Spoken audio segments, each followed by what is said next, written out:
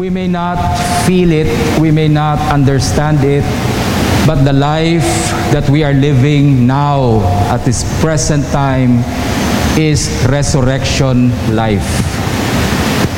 And sometimes we might think, wala namang pinagkaiba to sa buhay ko noon.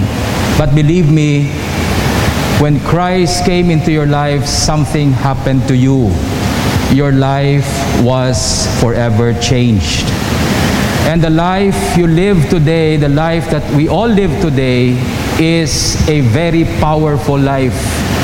It is resurrection life. It is the same life that has conquered death in victory. So for now, because of the resurrection life that we have in Christ, Scripture says we will never die anymore. Now, I don't care what we understand about death, but Jesus said, "He who has my life will never die." Amen? Can we just believe that? Can we just settle it once and for all in our mind that if we have resurrection life, we will never die again? But today, I would like us to understand that resurrection life is also sustained. Okay? We have to sustain that life. If we will live out that life here on earth, if we are going to live out the power of resurrection life, then it has to be sustained. Okay? Jesus is our resurrection life. And the life that Jesus gives us is sustained by Jesus Himself, the Word of God. Okay? Scripture says that in the beginning was the Word, and the Word was with God. And the Scripture says that the Word became flesh and dwelt among us. Who is the Word of God? Jesus is the Word of God. Resurrection life is the life of Jesus that He shares with us, but it is sustained. That resurrection life is sustained by Jesus Himself, the Word of God. Amen? So it is the Word of God that sustains. Now, the word sustain means to strengthen.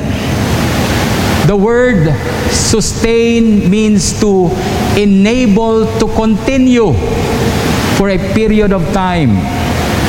It is the Word of God that sustains, that enable us to continue in the life that we now share with Christ.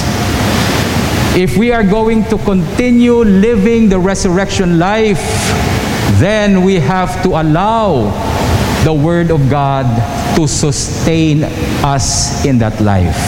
Amen?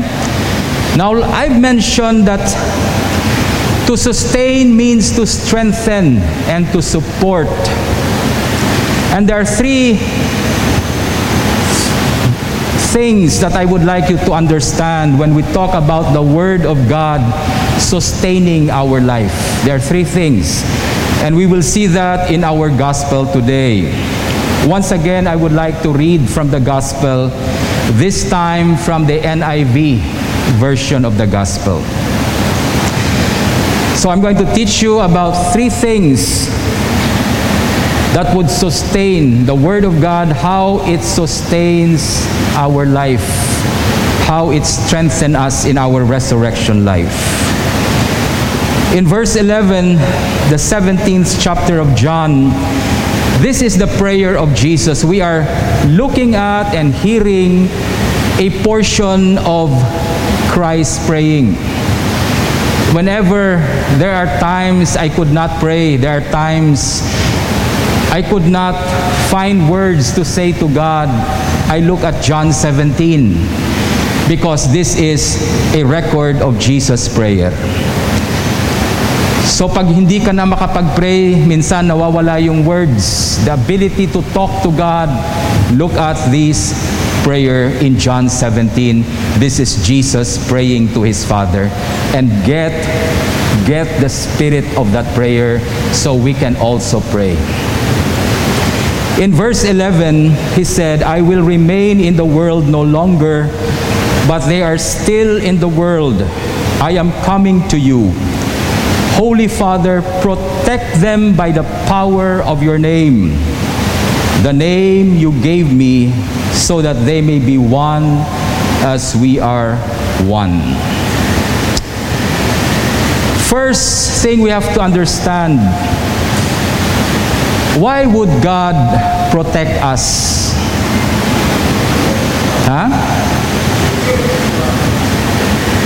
He protects us because we are in danger. Pag wala namang danger sa buhay natin, why would anyone protect us? But as long as we are in this world, there is someone who would always oppose and would try to steal, kill, and destroy us. So we need God's protection. He protects us because the church is on a mission. Last Thursday, we celebrated the ascension of the Lord, and we found out that we are in a mission. Can you tell the person beside you, you are in a mission? May mission tayo sa buhay. And the mission we have in life, it has something to do with our purpose in life. If we forget our mission, we will also forget our purpose in life. A person who does not know his purpose in life anymore, life would become meaningless to that person. That's why some people today are walking and living in this world without meaning anymore. A meaningless life will always bring depression on a person. Pag wala ng meaning ang buhay natin, we become depressed. That is one of the major causes of depression in the world today. Life has lost its meaning to them. But as long as we understand our mission that Christ gives us, our sense of purpose will always be there. And a person who has a sense of purpose, hindi pwede meaningless ang buhay niya. Everything that happens to him has meaning. Amen? So we are in a mission. And because of that, God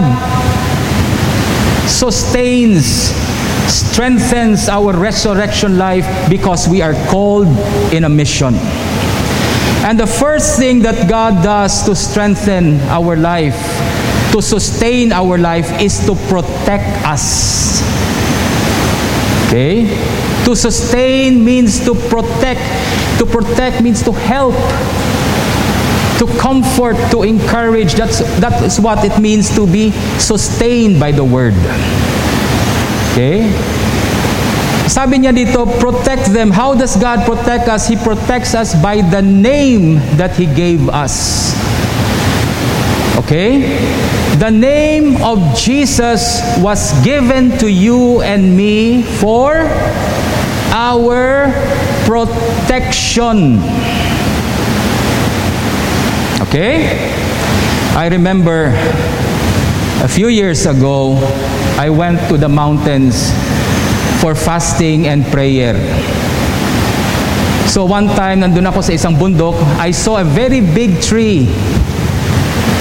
Merong isang malaking kahoy nakita ko. On the other side, another mountain, I saw a very big tree.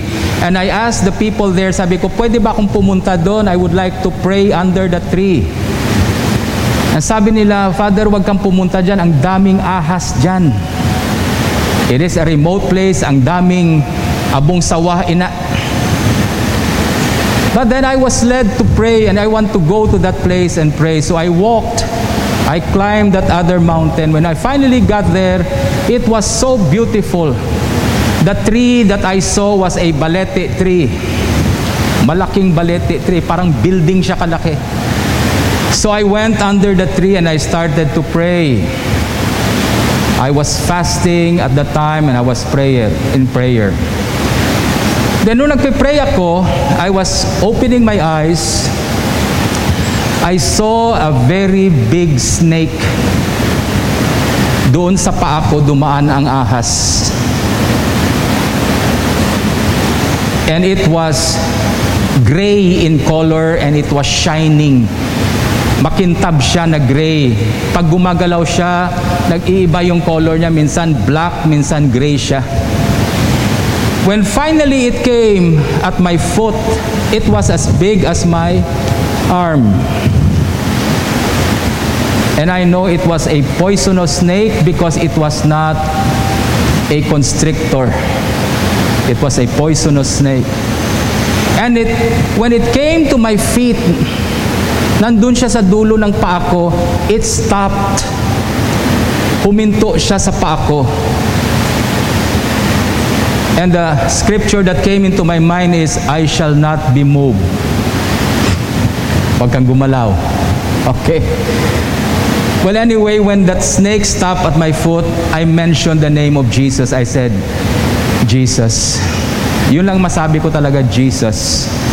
And that snake stopped, and the snake turned his head round and round as if the snake cannot see me. I mentioned the name Jesus. That's all I can say. At that very moment, I could not speak anymore. Sa sobrang takot, hindi ko na alam kung anong sasabihin ko. It was there at my feet. And I said, Jesus. That's all I said, Jesus. And the snake started to look around, and the snake could not see me. And the snake just passed on. Nagpatuloy lang siya. I saw in my life how powerful is that name. I know you have your testimony about the name of Jesus. Amen. Who among you here, you have a story to tell about the name of Jesus? How it protects, how it delivers us. Well, the scripture says, Jesus prayed to the Father, I have given them the name that you have given them, so they will be protected. But the effect of that name that we have for our protection, it also binds us to become one. That's why in scriptures it says here, I have given them the power of your name, the name you gave me, so that they may be one as we are one. So all of us who are protected by the name of Jesus, we were given that name so that we can be one, because in unity there is indeed protection. Remember the story of the 100 sheep, yung isa na wala. The shepherd went out and left the 99 sheep behind. Iniwan niya yung 99. And he looked for that one who is lost. Why would the shepherd leave the 99 behind? Why? Because the 99 are all together. And there is power when there is unity. God protects us by His name, but that name must bring us together as one. Delikado kasi yung nagsusolo-solo ka na lang. You know? Minsan sa church, makikita natin yan. Yung mga nagtatampo, yung may mga galit, may mga grievances. The first thing they do is detach from the church. Lumalayo sa simbahan, lumalayo sa fellowship ng church. And that is how the enemy tries to destroy us. He does not come against us when we are together. The enemy scatters us first, so that magkanya-kanya tayo. Pag nagkanya-kanya na tayo, then that's where the enemy strikes us. We are vulnerable to the attack of the enemy when we are alone. That's why Jesus gave us His name. That name brings us into unity. That's why in the church, I really pray and I really campaign on this. That in the church, let us begin to work together. Forget our personal grievances. Don't allow your emotions to control you. Let us be one in the work that God has given us. Because if we are going to go on a mission, we need God's protection. And the only way God protects us is when we come together as one. He gave us the name of Jesus so we may be one as Jesus and the Father is one. Okay, so that's the first thing. That's the first thing that God gives us. He protects us. When we walk in mission, when we would go into mission, He gives us His protection first. The name of Jesus protects us by bringing us together. The second thing He said,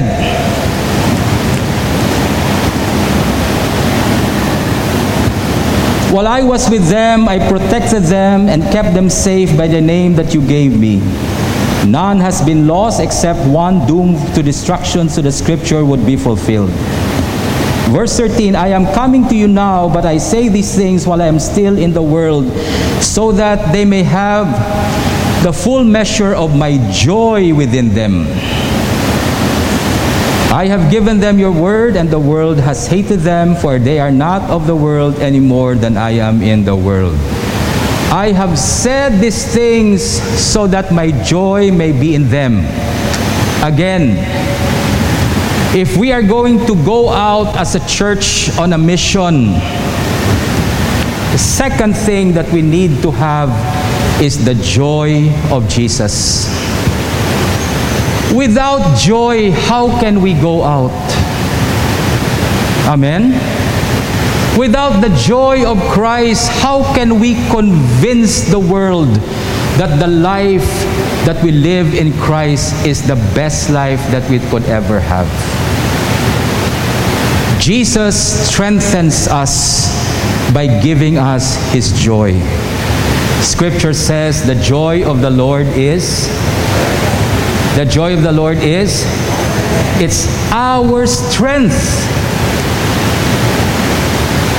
It is the strength of the church to have the joy of Christ. So Christ sustains us by giving us His joy so that when we go out, pagkatapos ng misa natin, hindi tayo malungkot. You know, one of the things I enjoy in the church is wala na tayong misa sa hapon, di ba? Wala tayong misa sa hapon. So sa umaga, puro tayong misa, puro worship. But before lunch, the church goes out, nag-uuwian na. And sometimes in the afternoon, I will go around. May nakikita akong mga taga St. Michael nasa Jollibee. I would pass by, nakikita ko sila. And everybody's happy, enjoying. Some of you are on the beach. Some of you, umuwi kayo sa baryo ninyo. And you know, everybody's happy. That is the church now joyfully witnessing of what we have received in the church every Sunday. Amen? I enjoy watching families from St. Michael's enjoying each other. Why? Because that is our strength as a people. Amen? God sustains us by giving us strength, and that strength comes from the joy of Christ. Now take note, sabi ni Jesus, I have said these things, sinabi ko to sa kanila, so that their joy may be complete. So if we want to have that joy every day in our life, always listen to what Jesus said. That is the secret of having the joy. Listen every day to what Jesus said so that His joy may be complete in us. Then finally, the third, and this is the most important, and this is what I would like to share with you today. Then He says here, my prayer is not that you take them out of the world, but that you protect them from the evil one. They are not of the world, even as I am not of it. Now verse 17, sanctify them by the truth. Your word is truth. Again, how does God sustain us in our resurrection life? He sanctifies us. Okay, could you say the word with me, sanctify? Sanctify. Sanctify means to purify. Okay? When God sanctifies you, He purifies you. And what does God use to sanctify us? He uses the truth. And the scripture says, your word, ang salita mo, your word is truth. Okay? The word of God sanctifies us. It purifies us. Why? Because even though we are in the world and our mission is in the world, we do not belong to the world anymore. We belong to the kingdom of God. Yes, we are in the world. Sabi nga ni Jesus, I do not pray that you take them out of the world, but that you protect them. In other words, God is not taking us out from the problems that we are facing in the world today. God is not taking us out from all the crises we're facing. God is not taking us out because of the pandemic in the world today. No, God wants us to stay and overcome. Amen? God wants us to stay and overcome so that the world may see that Christ indeed has won the victory already. And it is seen in your life and in my life every time we overcome. But for us to overcome, Jesus, the Word, the truth, He has to sanctify us. The word sanctify means to cleanse, linisin. The word sanctify also means to purify. Okay? The truth will purify us, it will cleanse us. Why? Because our character has so many flaws. Ang daming diferensya yung character natin. And how does God strengthen you? He removes the flaws from your character. Amen? He removes the impurities from your character so that what would only remain is the Christ-like character in you. Amen? I remember, nagkaroon ako ng trauma nung maliit ako. Naliligo ako sa banyo, tinakot ako ng kapatid ko. Nagpintura siya ng mukha niya, nilagyan ng pulbos, naglagay ng ketchup. And while I was taking a bath, I was in grade 3, my brother came out of the window. At sabi ng kapatid ko, tinakot ako. And I froze. Di ako nakagalaw. Since that day, I cannot sleep without the lights on. Di ako makatulog na pinapatay yung ilaw. Every day, I would have nightmares. Palagi akong nagkakaroon ng mga nakakatakot na dreams. I did not realize na I was already traumatized. So, hindi ko maintindihan noon bakit pag madilim na, my father would say, oh, kunin mo yung ano doon. I cannot go out at night. Takot ako. And you know that fear, akala nyo yung takot ng bata, pag hindi nyo naagapan yan, hindi yan nawawala. It only grows through the years. So habang tumatagal, habang tumatanda ako, yung takot ko sa dilim, yung takot ko sa aswang, ang takot ko sa multo, mas lalong malakas. That is why when I joined the ministry, the first assignment that the bishop gave me was to send me to Antique.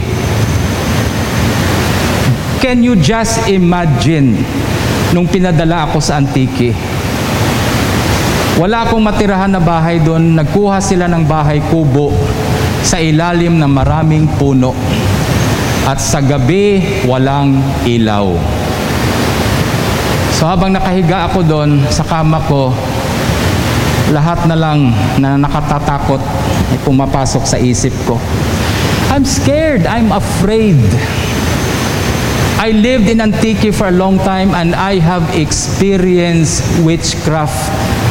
I have experienced demonic activities there. And why do you think Bishop would send me there? Na kung sino pa yung takutin, yun na pang pinadala doon. It was a time of purification. That fear has to be taken out. Amen? That's how God purifies us. He gives you the truth about yourself so that you can see yourself as you truly are, then confront yourself, and then overcome. May mga taong Kristiyano pero madaling magalit. May mga Kristiyano na mabait naman pero may bad habits. Diba? And the sanctification that Christ gives us, ang ginagawa ni Lord sa atin, He cleanses us every day. It's a process. Sometimes we think, ang galing na natin. Sometimes we think, talagang napakagaling kong Kristiyano. Sometimes we might think that we are the best Christian in the world. But then one day, truth would come. And when the truth comes, it brings out what is bad in you and you begin to see, ay, ganito palang ugali ko. Buti lang sana kung ikaw lang makakita, sometimes others would also see. When that truth about yourself comes, it reveals a weakness in your character. Now, why would God reveal that? To put you down, ipahiya ka? No, God does not do that. God reveals a weakness in your character so that you can be aware and you will see and you can now overcome it. Amen? So those are the three things we have to understand. Our new life in Christ, the resurrection life that we live today, is sustained by Jesus Himself. Amen? It is empowered by Jesus Himself. And the first thing He does to empower that new life we have is to protect us first. Okay? He gave us the name of Jesus. Use that name. Use that name effectively. Do not use that name in vain. Okay? And that name will bring us together. Let us begin to work together. Let us begin to cooperate with each other in the ministry that God has given us on a mission that we are going to go to. We need to work together. Amen? Amen. And we have that name to bring us together. Secondly, joy.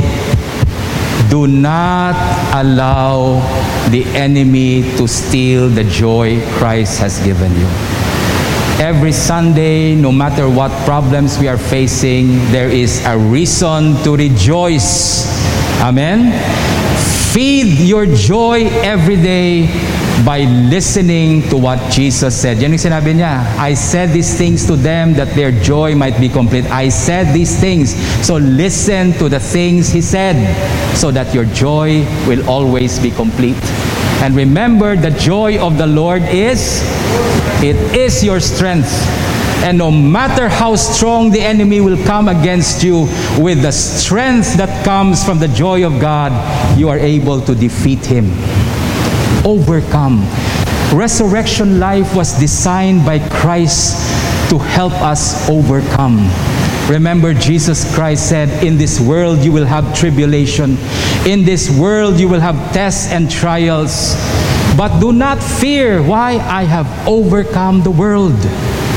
And if Jesus has overcome the world, Jesus gives you the same life He had that overcome the world. It's the same life He gives us so we can also overcome the world. The problem that you see today in your life, tomorrow you will not see that anymore once you overcome. It may be a problem today, but tomorrow, praise God, you will say, thank you, Lord, for that problem. It became a stepping stone in my life. to bring out the best in my life. Thirdly, God gives us His Word, the truth. And that truth, remember, truth is light. It brings understanding. Truth is light because it brings revelation. But do not forget, truth is also fire. Apoy din yan. And the truth will burn all the weaknesses and impurities of our life. Just give it time. Just give truth a chance to work in your life, and it will burn away our weaknesses in our character, so that the character of Christ, which is already in you, that character would begin to come out. The Christ-like character becomes dominant in your life. With that, and with those things that God gives us, there is no reason for us why we should not go into the world and bring the love of Jesus there, to bring the life of Christ there. Where there is death, we bring life in those places. Where there is unforgiveness in the world, we bring God's forgiveness there. When there is chaos in the world, we bring the peace of God to that place. Lord, may your mercy be upon us. Help us, O God.